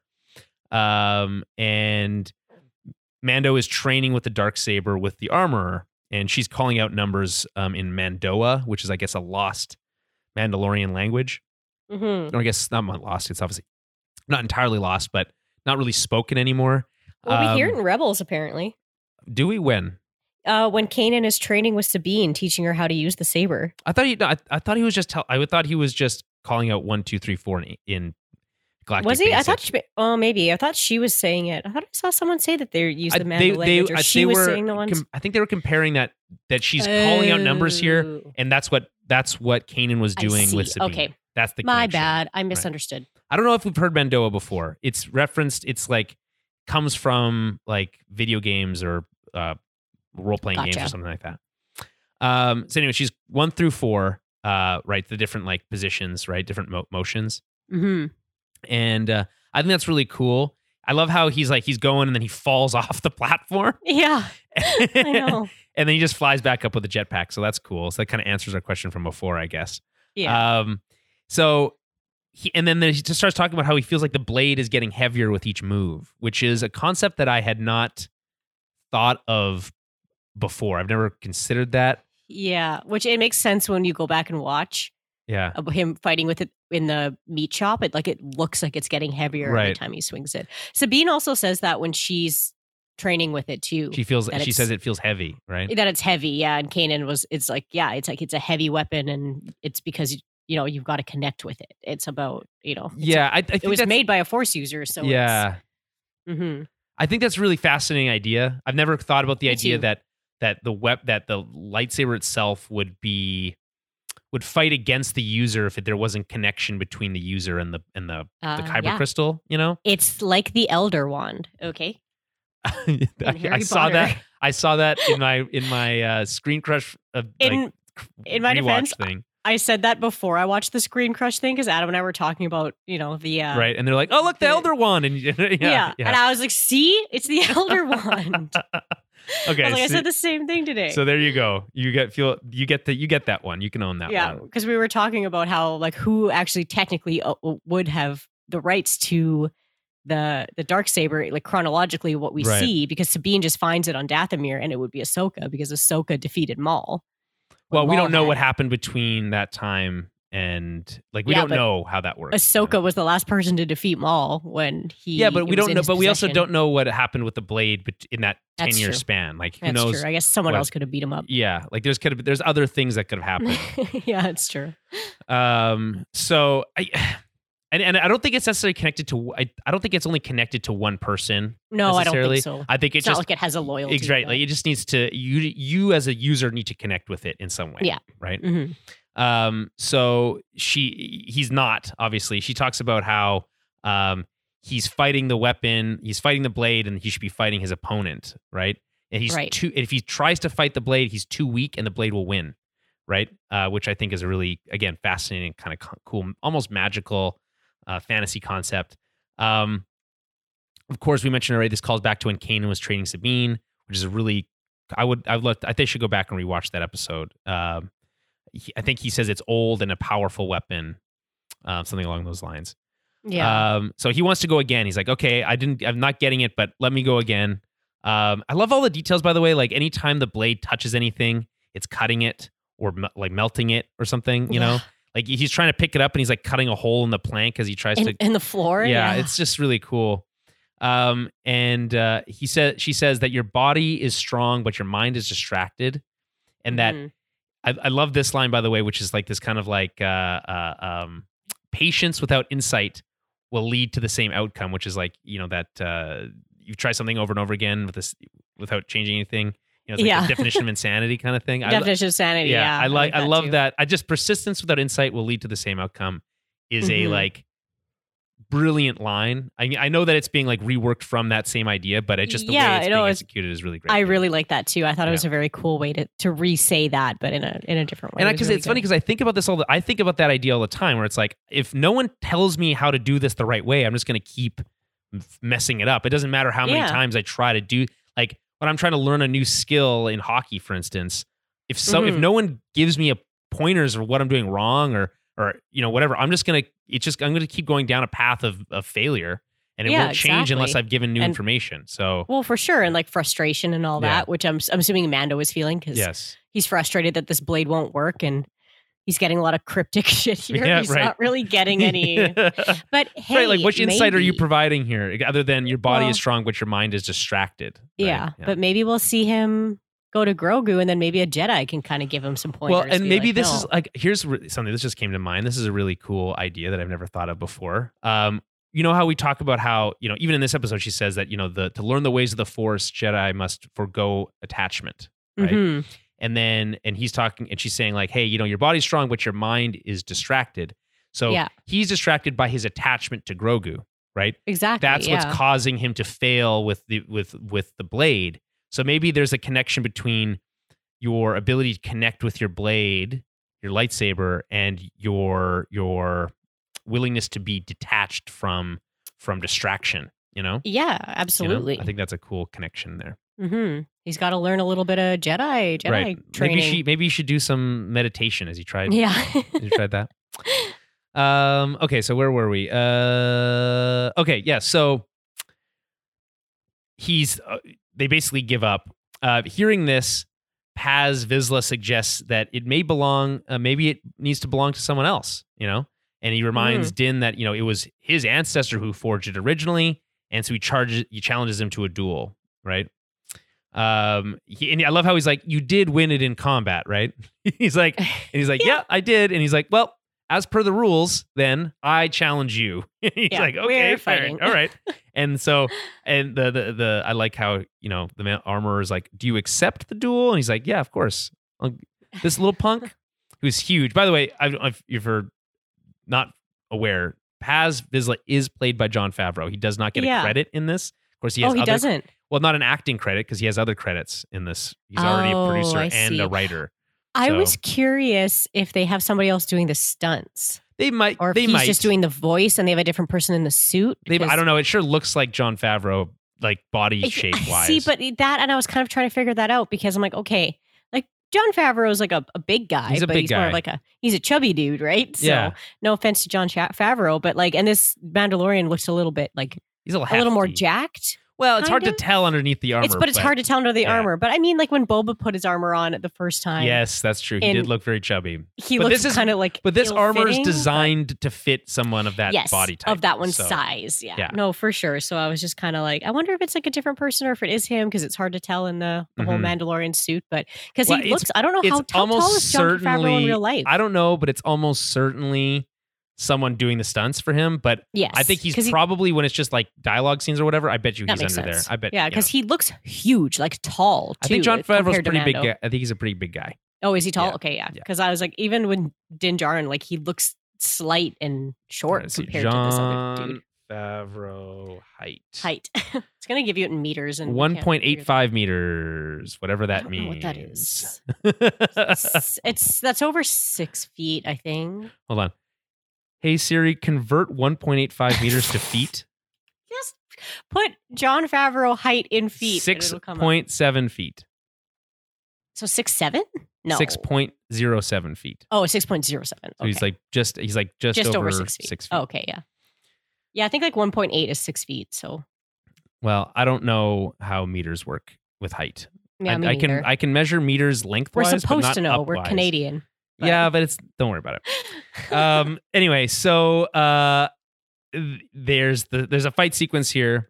And I love that it's on this like thin plank, very like Mortal Kombat style, like 2D fighter. Yeah. I think that's really cool.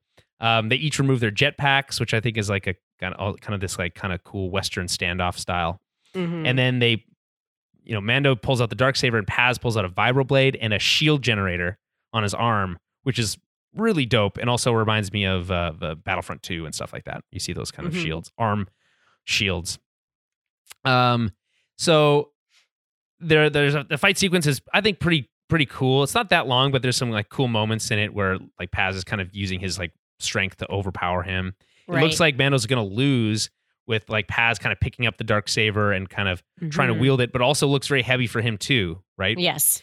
And Mando uses his own vibroblade. He kind of gets in close and finishes him off. He has him at knife point. I love when Paz tried to like block the saber with his own blade and just cuts it in half. It just cuts it in half. Hey, that's fun stuff. It's super good. I like somebody referred to like the way Mando kind of ends up winning is called like death by 1,000 cuts. Yeah, well, he's getting him in the shin and he's getting him in, because he slices him all over and then it's basically like the reason Paz loses because he won't drop the saber. Like he could have kept fighting without it, but he wouldn't. Right. Yeah. Mando wins and has Paz at knife point. And then for some reason, the armorer asks if they've ever removed their helmets. Yeah. And Mando reveals that he has removed it after this like pregnant pause where he's like, she's like, you have to tell me. And he's like, oh shit, you should have just lied to her. I don't think could. Because here's the thing. Which is, for me, it's like, this is all about trying to like, he left this group he got Grogu and he went on this long adventure and he grew as a person and he's trying to return to the you can never that saying you can never go home again. Ever heard that? Right. Yes. He tries to go back to this and it's not really fitting as he used to, because in his mind he was 100% justified for removing his helmet. A couple 100%. Times to kind of complete his mission. So yeah, he kind of had to. So right, he took it off at least. I'm thinking, okay, at least twice, maybe three. Once in season 1, twice in season 2. So So and it looked like he was getting more used to it, especially as he was meeting other Mandalorians who did. And which is kind of interesting. Why he's a little bit more reverting back to. Well, where else would you go? What? I don't know. Like I thought you'd be hanging out with Bo-Katan and stuff. That's kind of what I thought, but I guess maybe not. I don't know. I mean, I guess we'll see. It's kind of his whole journey of sort of finding himself and figuring out what kind of Mando he wants to be, I guess. But it's just interesting to me that it seems like it matters to him again when I kind of seemed like he I think he was letting that go a little bit. Yeah, but- I think he's trying it on. He's kind of like, hey, Yeah, I yeah. know this. I'm comfortable with this. Can I go back to that? And I guess the answer is Right. no.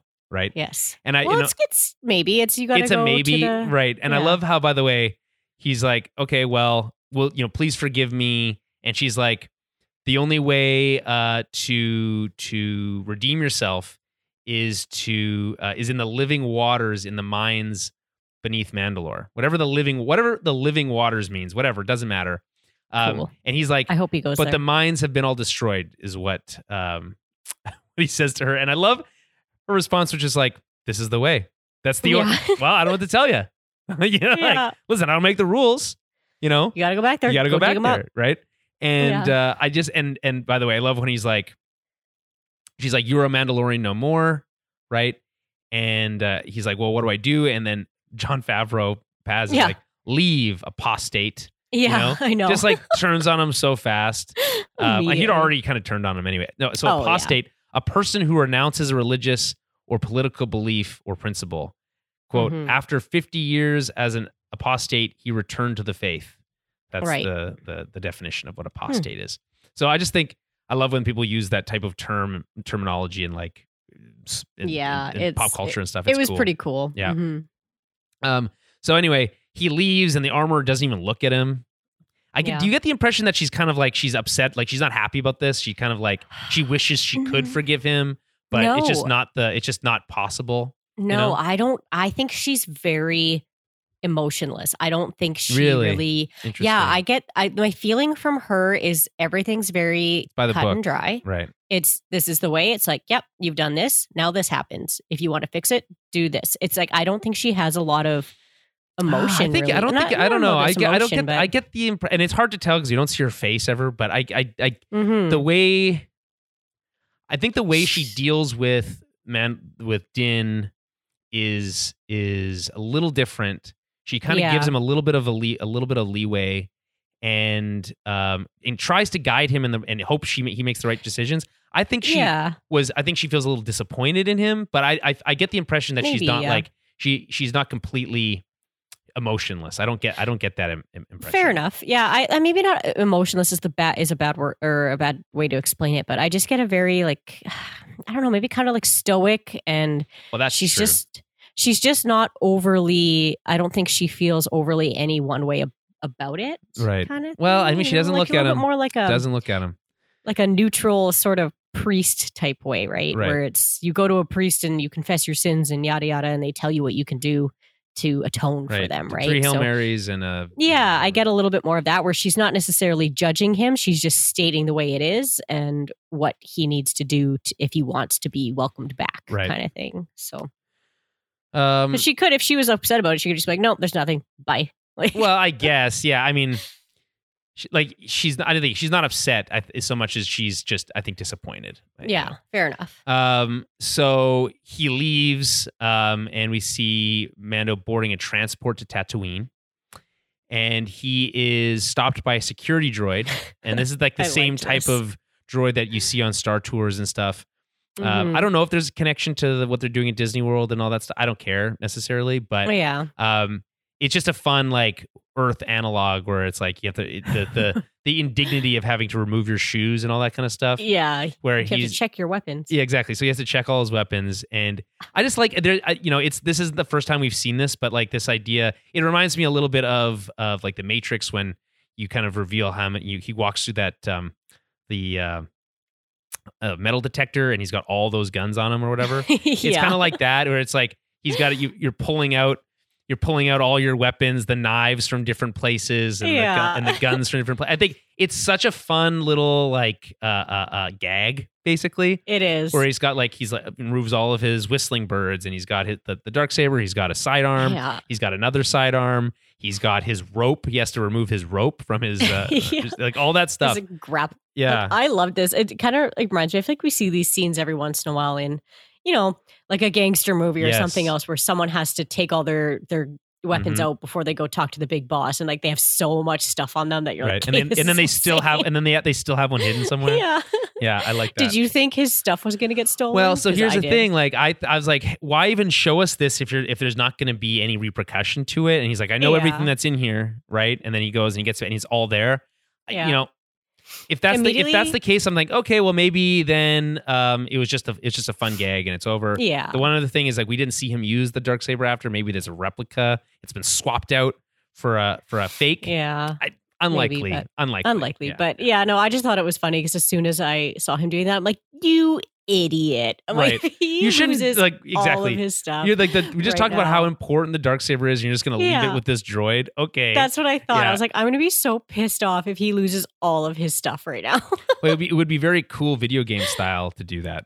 Oh, yeah. It's like, oh, you've lost all your things now. Yeah, exactly. Yeah. I like how the droid's like, well, you can talk to my supervisor and I'm happy to book you on tomorrow's flight. Tomorrow, and he's just like, okay, whatever. He's like, oh, all right. So that's good stuff. And so he places all his weapons into the secure case, including the saber. Aboard the flight, we see another astromech serving drinks. By the way, same astromech serving drinks as the one in the bar. I could tell from Yeah. the markings, the coloring. Okay, Yeah, they're just. give it a paint job at least. Come on, guys. All right. So there's an astromech serving drinks, and then he's getting all sad, and then he sees this young green Rodian that I guess reminds him of Grogu, and he pulls out the little present he has, and he's like, "Oh, Yeah. I miss you." So, and then I just like it. They introduced this like Starliner commercial travel 2 episodes ago, and I thought, that's a Yeah. cool design ship. And then I just didn't think we'd see it again so soon, but I guess it makes sense. You reuse the model, so Yeah, he's I kinda like he's seeing aboard. Yeah. what commercial travel looks like in Right? Star Wars. It's Me kind of too. neat. You Yeah. never really see it. You always see people being like, "Oh, okay, we're hopping on this freighter," Or they already have their own ship. someone exactly. ship, but we don't just see like normal regular day. Yeah, like just what's travel. the bus? Like what's the bus look like? You know? It's super cool. Yeah. We're like, okay, yeah, that makes sense that there would just be like a literal, like, not everyone has ships. Right. Like, oh, you want to go to Tatooine? Got to catch the 10:30 bus. Non-stop service to Tatooine. Yeah, you know? very cool. So we get to Tatooine, and by the way, there's like half of the episode is already gone by this point, and you're like, what a crazy, like, is Boba Fett even going to appear? The answer is no, but we didn't know that at that time. Yeah. So as he's deplaning, he retrieves all his weapons. Nothing appears to be missing. And it doesn't appear that he's like coming off the same flight that we saw from 2 weeks ago, from 2 episodes ago. Because I could see the fun bit there where he's like, oh yeah, this is the same flight. We just didn't see that from our perspective when we were dealing with it. But I don't think that's the case, and especially when it says nonstop service.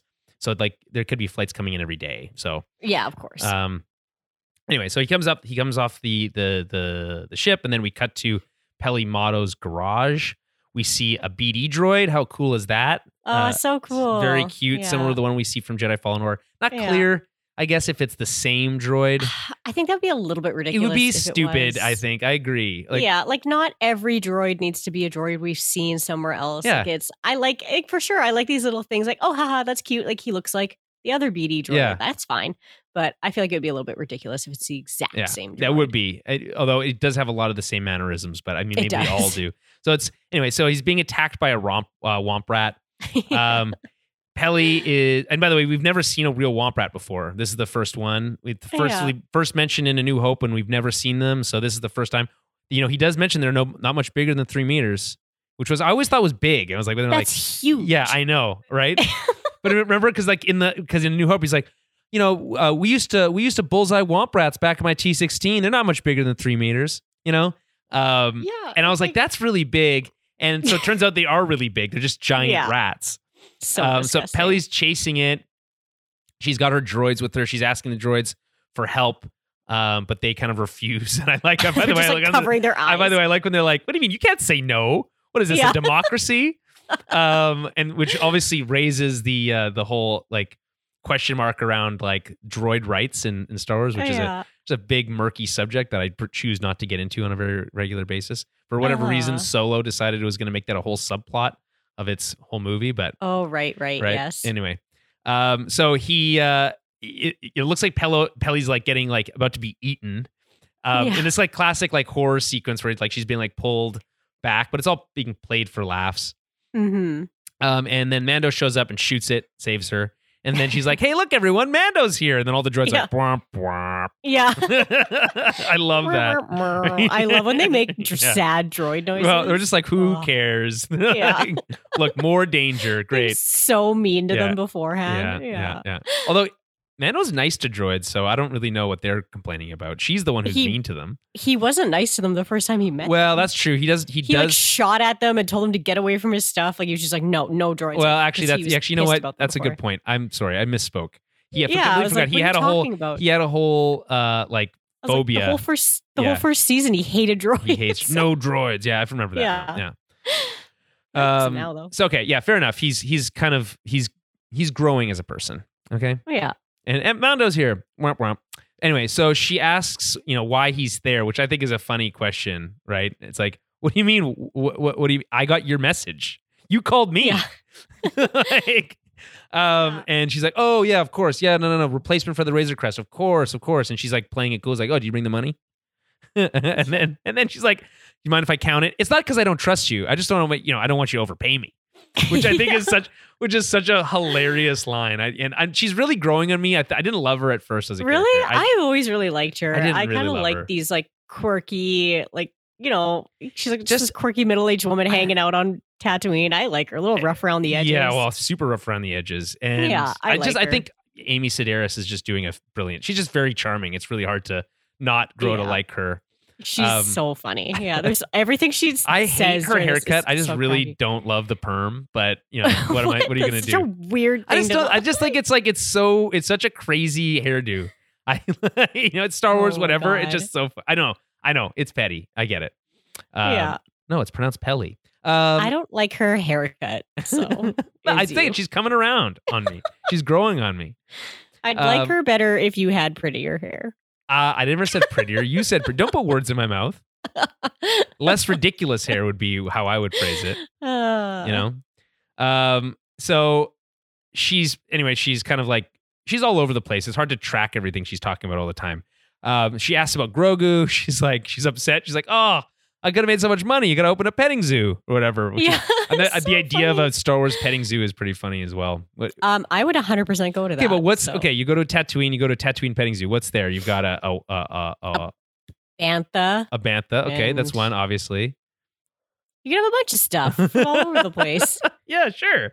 One of those you have to get some- four-armed lizards that almost kills Yeah, I want to say a loth cat, but what are they called? Tuca. Tukas. Yeah, a bunch of tukas. Yeah. A Mhm. bunch of stuff. One of you those can couple of pet. those scurriers and a wombat. Yeah. Yeah, there you go. Those lizard And- dogs. and a right. and a baby Yoda. Yeah. Okay. So she shows him the ship that she has in mind and reveals that it's an N1 Naboo starfighter. And Yeah, very I cool. jumped out of my seat. I thought that was so So cool. cool. And For a hot second, I thought it was going to be like a pod racer. Like when she's I also pulling off the thought thing. because like I was looking at the Yeah. thing and like, oh, that looks like a pod. I'm like, how does a I pod was like- racer replace his ship? I know. I was thinking the same thing. I'm like, is that a fucking pod Yeah, I was like, racer? if he I was like, oh, okay, no. it's opens not. that up and it's Anakin's fucking pod racer, I'm gonna Yeah. lose it. Yeah, it I was wasn't gonna that. laugh too. It wasn't the case, but it's just as No, silly. very cool. It's an N1 Naboo starfighter, and at first he's not impressed. And she's like, "Well, do you want your credits back?" She's like, "Well, yeah." She's like, Yeah. She's like, "Well, fine." I don't think she was expecting that answer. And he's like, "Well, he just wants another Razor Crest," which is like, I think very, very cute. He's like, "Well, it's not the ship that I had before." Yeah. you know, Well, it's got to be kind of hard to go from like such a big ship to like, room especially for a just cargo ship. you. Yeah. Yeah, to just like a little, little. What do you call it? Like a fighter, right? It's a fighter, yeah. It's ship. like he had Yeah. he had a gunship before. It had space. Mhm. Like this is not a ship that you can like live on. No, like he you can't could have on a his quarters Razor in Crest. it. You Yeah. can't. Yeah. How are you like? Where are you storing your bounties. carbonite Yeah. bounties? You know, like and like I would like imagine if you had like a little trailer attached to it, like with a little like electro connector. You know? I hope he does. that would be so Yeah. funny. Like a little sidecar. He's just carrying around. He's got a little RV pulled behind it. So she tells her, she's like, well, hey, let me tell you about the ship, right? And she says it's handmade, no droids. Which she's like, you don't like droids, right? So look, no droids, handmade. Yeah. It's from the old Galactic Republic, so pre-Empire, off the grid, right? Very important. I love. She's like, you know how hard it is to find parts from the old Galactic Republic. You know, I just like that line. It's just a fun thing to nod to. She's going to add custom modifications to make it faster than a father, which is of course a reference to The Last Jedi. It can jump to hyperspace without a docking ring, which I think is a really funny thing to note anyway. It feels like this one's a bit weird because it's like an X-Wing can jump to hyperspace without a docking ring. So, right. You know, it's like, is this supposed to be, am I supposed to be impressed by that? You know, I think that's like saying, ooh, power windows, you know? No, but I think it's because most of these smaller ships don't have that. That's true. So like, you know, like TIE fighters can't really, that's why they always come out of other ships. Like it's usually these smaller one passenger ships don't often, right, other than X-Wings and like military ships, right? So it's harder to find I think smaller the part ships. of the X-Wing, the part of its biggest, like what makes it so good is that it can jump to hyperspace. Yes. So you can do these guerrilla style tactics where you hit and run, right? Exactly. And, it's a little bit more military to have that, where it's like the average smaller ship that like a regular person would have isn't going to have it. So right. So she's saying, look at this. It's going to be great. It's a classic. You got to see the potential, which this to me feels like it's kind of like a knowing nod to the Phantom Menace to begin with. Like it's just saying, look at the Phantom Menace. It's a classic. You got to see the potential, because you know how so many people don't like the Phantom Menace. I think we just talked about this. I think it is way better than people give it credit for. I think it is too. Yeah. So I like that comment. Whether it's meta or not, it doesn't matter. So she convinces him to make up his mind, to not make up his mind until after it's put together, and then starts getting to work and recruits him to help. There's this moment in this episode where that happened, and he's like, gives her the money for the thing. He's really at this point completely free of all obligation. You know, he's been kicked out of the Mandalorians. He owes no one any debts. He knows Grogu is safe, and he's not with him anymore, so he doesn't have to worry about that. And I had this moment where I'm like, imagine not having to do anything. You could just do whatever you want. And I thought there was just like this moment of pure freedom. He's like, okay, yeah, I'll help build a ship. I don't know how long it'll take. They make it look like they do it in an afternoon. I don't think it's I don't think it's that fast, but probably not. You know, like I love that. I don't know if that's intentional in the show, but I just felt like this real moment of freedom where he's like, okay, yeah, I'll help you out. He starts to work under the ship. There's Beatty's flashlight. And he's like, no, look over here. And he's just like, concentrate. So cute. Yeah, it is really cute. And Peli gets a new part. Basically, it's a turbocharger / supercharger type piece of machinery. Mando is surprised that like how she got it. She's like, well, how'd you do that? And she's like, well, it came from the Jawas, you know, who can basically get anything. Yeah, I love this. And then she learned that she dated a Jawa. It's incredible. And that they're super furry under there. Gross. And she makes this weird like with her teeth. Yeah. I was cracking up. I loved it, especially when she starts speaking Jawaiese or whatever later. I'm like, well, I thought that's too funny because having a human speak Jawa is like hilarious because the face has to make all these weird and like because and honestly anyone could do it. You're like you know that kind of stuff, and it's like. But it's seeing Amy Sedaris do it is like top-notch comedy. So funny, in my opinion. She just everything about this whole interaction with the Jawas is so funny when they I don't know, they just waddle up after. There's like the short little chubby one, and I think for me, I think a lot of this feels like okay, we've got to know her, we kind of understand who she is as a character. This is one of those moments where it's just fun to hang out with somebody, to hang out. Mando and her are just hanging out. They're just absolutely being buds, and I think that's like. Some of the best stuff is when you get those moments. There's an episode of Hawkeye right in the middle of Hawkeye where it's just him and Kate Bishop just hanging out together and they're watching movies and trying out stuff. Like that's the fun stuff for me. Yeah. So absolutely. that's what this is. It feels a little bit more like real, right? Yeah, it feels really grounded and she feels like a real person and with like with a past and it is interesting, an interesting character. So she's dated one. She starts talking in Jawa, and Mando like basically says, hey, put a wish list together and they'll see what they can do, right? Yeah, I love how he's like, what do you mean they just get stuff? Like, you just tell them what to get and they just bring it to you? She's like, and then I let them root through my dumpster. Yeah. And it's just like, he's unfathomable to him. Like, what the hell? Like, how, like, where do they get it? She's like, I don't ask and they don't tell. Ask no questions, hear no lies, right? Yeah. He wants speed mods. He's like, I love this part where he's like, I think I want aftermarket speed mods. It looks like we're going to need some vintage hyperspace tech if it's going to fit into this thing. And she's like, oh, you do care, Yeah.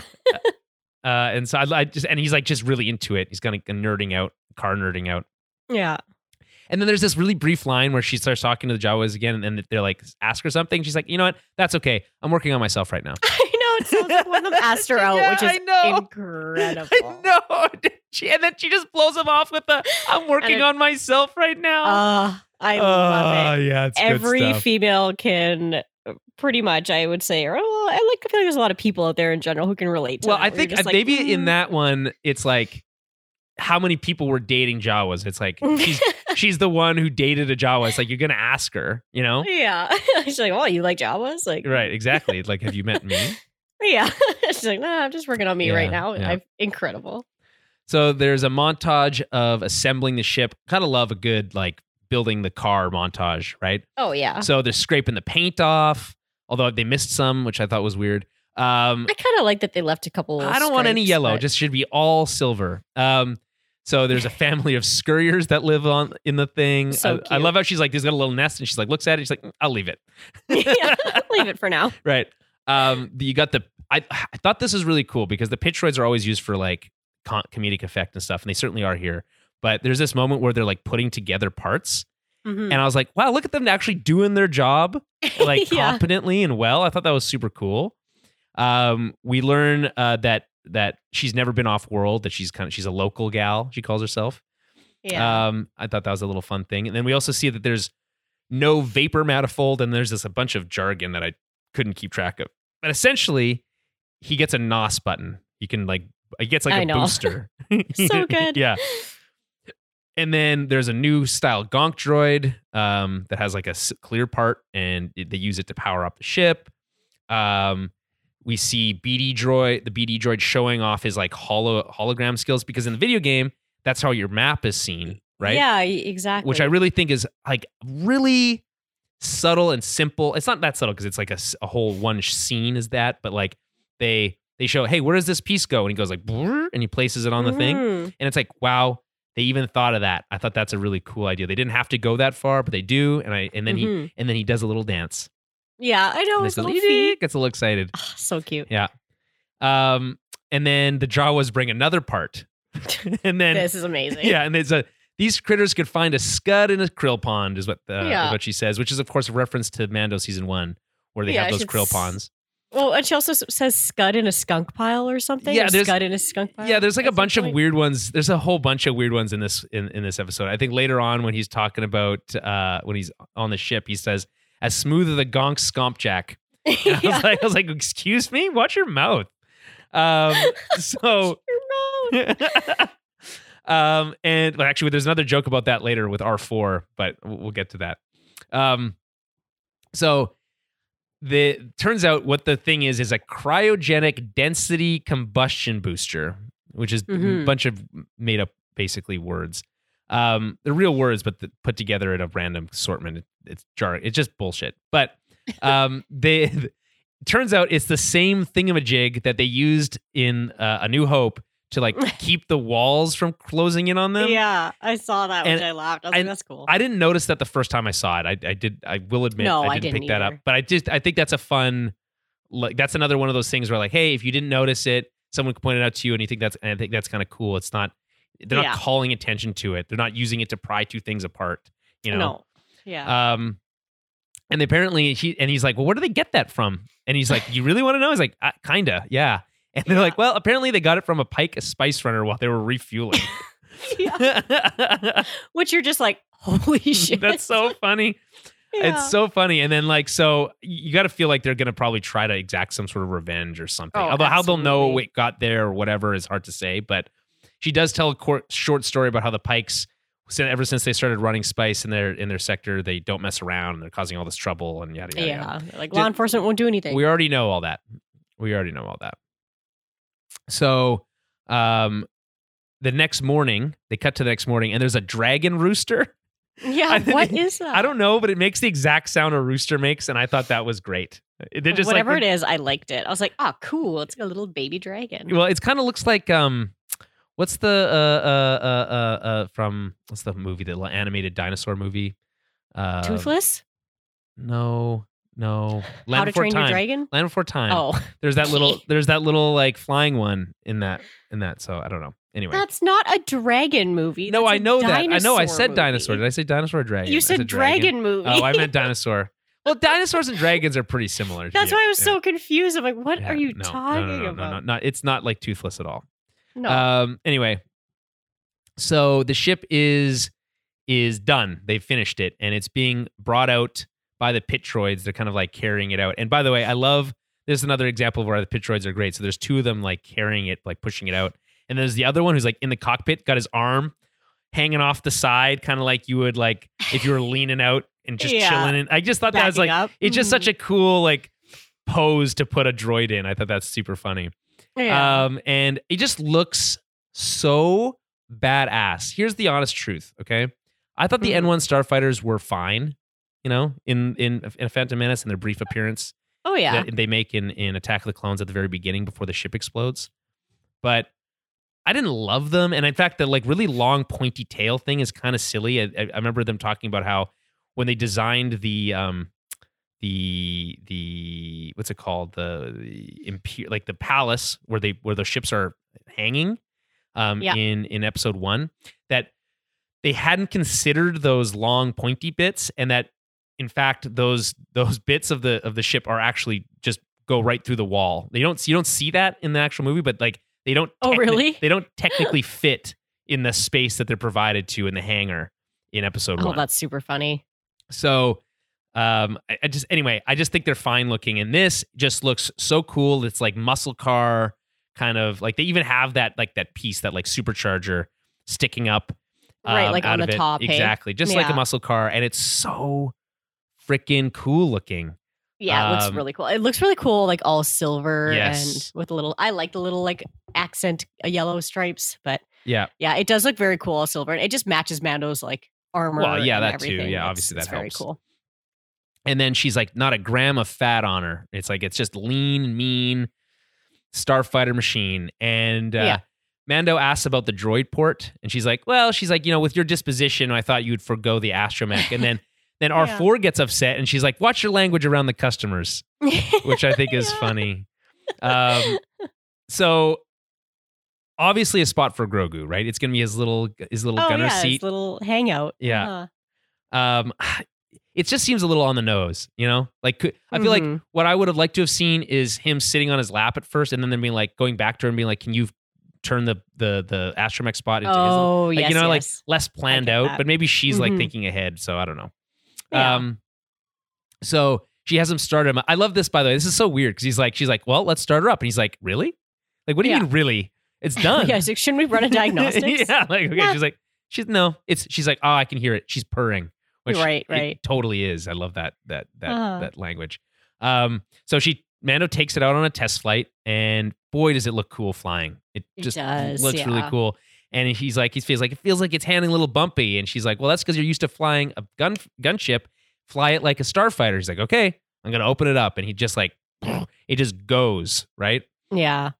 And it's like he says it's as smooth as a scomp jack, which I think is a great line. Real snappy, really responsive. You can tell that it's like really moving. And he's like, and it's going through, and you're like watching him flying. You're like, is that the pod racer track? Yeah. And you're like, is that the pod racer track? Yeah, absolutely it is. It absolutely is. And he gets told to go to Beggar's Canyon, so he's going through Beggar's Canyon.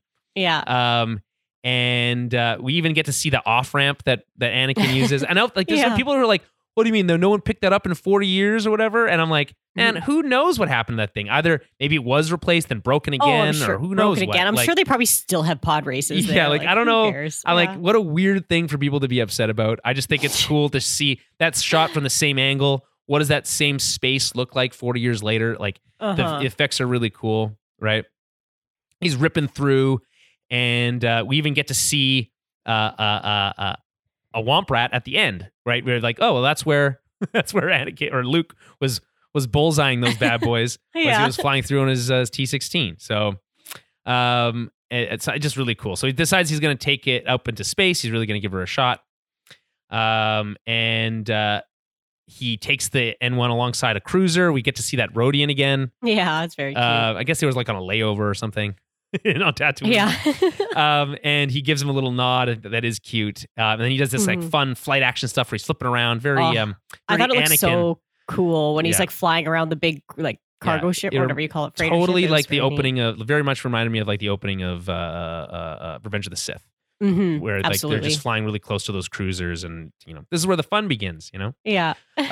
So all super super cool. He's doing these little spins, and then he gets pulled over by the space cops in two X-wings. I love this. I just like that they just hail him, and he's basically getting pulled over by the cops. Yeah, it's so funny. Well, he's kind of like doing some like, and he's like, Dank Varric. Like he's definitely. It's because it's funny because like I think he knows he's kind of messing around. He's kind of like, oh, absolutely. He's flipping, he's spinning, he's doing some cool stuff, and he's like, obviously. I was thinking even when I was thinking, I was like, you are flying a little close to like a passenger ship. Like, shouldn't? Yeah, they're probably gonna get freaked out. Like, I'm sure their alarms are going off, being like, yo, there's a fighter ship right, which is probably around here, right, which is probably why they had these guys show up. Yeah. And anyway, so he's getting pulled over. He's like, you're not allowed to fly that fast next to a commercial ship. They're upset with him for not flying with a beacon without a beacon, and that his registration isn't up to date. It's very much like the police just hassling somebody. All that stuff, especially it's like, what did they say? Something about his engine or something doesn't match his. It's like, that's aftermarket. And you're like, yeah, we just built it. Shut up. It's like those guys who get pulled over for their like really loud hot rod cards, and their tint, and it's just like, don't you guys have better things to do? Like, but it's like, no, because you're driving around like an idiot and being really loud, so I'm going to give you all these tickets. You're getting all these tickets. Stop being an idiot. And I love that he's like, okay, like set your computers for remote control, and we're gonna like I guess pull you down, like you can land your ship, and we'll give you some tickets or arrest you or something. I don't know. But it's like it's very ominous. And then he's like, and then the other guy jumps in and he's like, hey, you know what? Why don't we let him off with a warning? Turns out it's Captain Carson Teva, our boy, from who, by the way, repping a hardcore Canadian accent in this episode, like really hard. Where he's like, well, you want to go back to the base and do a bunch of paperwork today, or what? Huh? Yeah. Like it's like I was like, that's pretty. I was like, man, you couldn't have toned that down just a smidge, but anyway, I liked it. Yeah, it was very like Mountie Canadian cop being like, I don't want to do the work. Just let him go.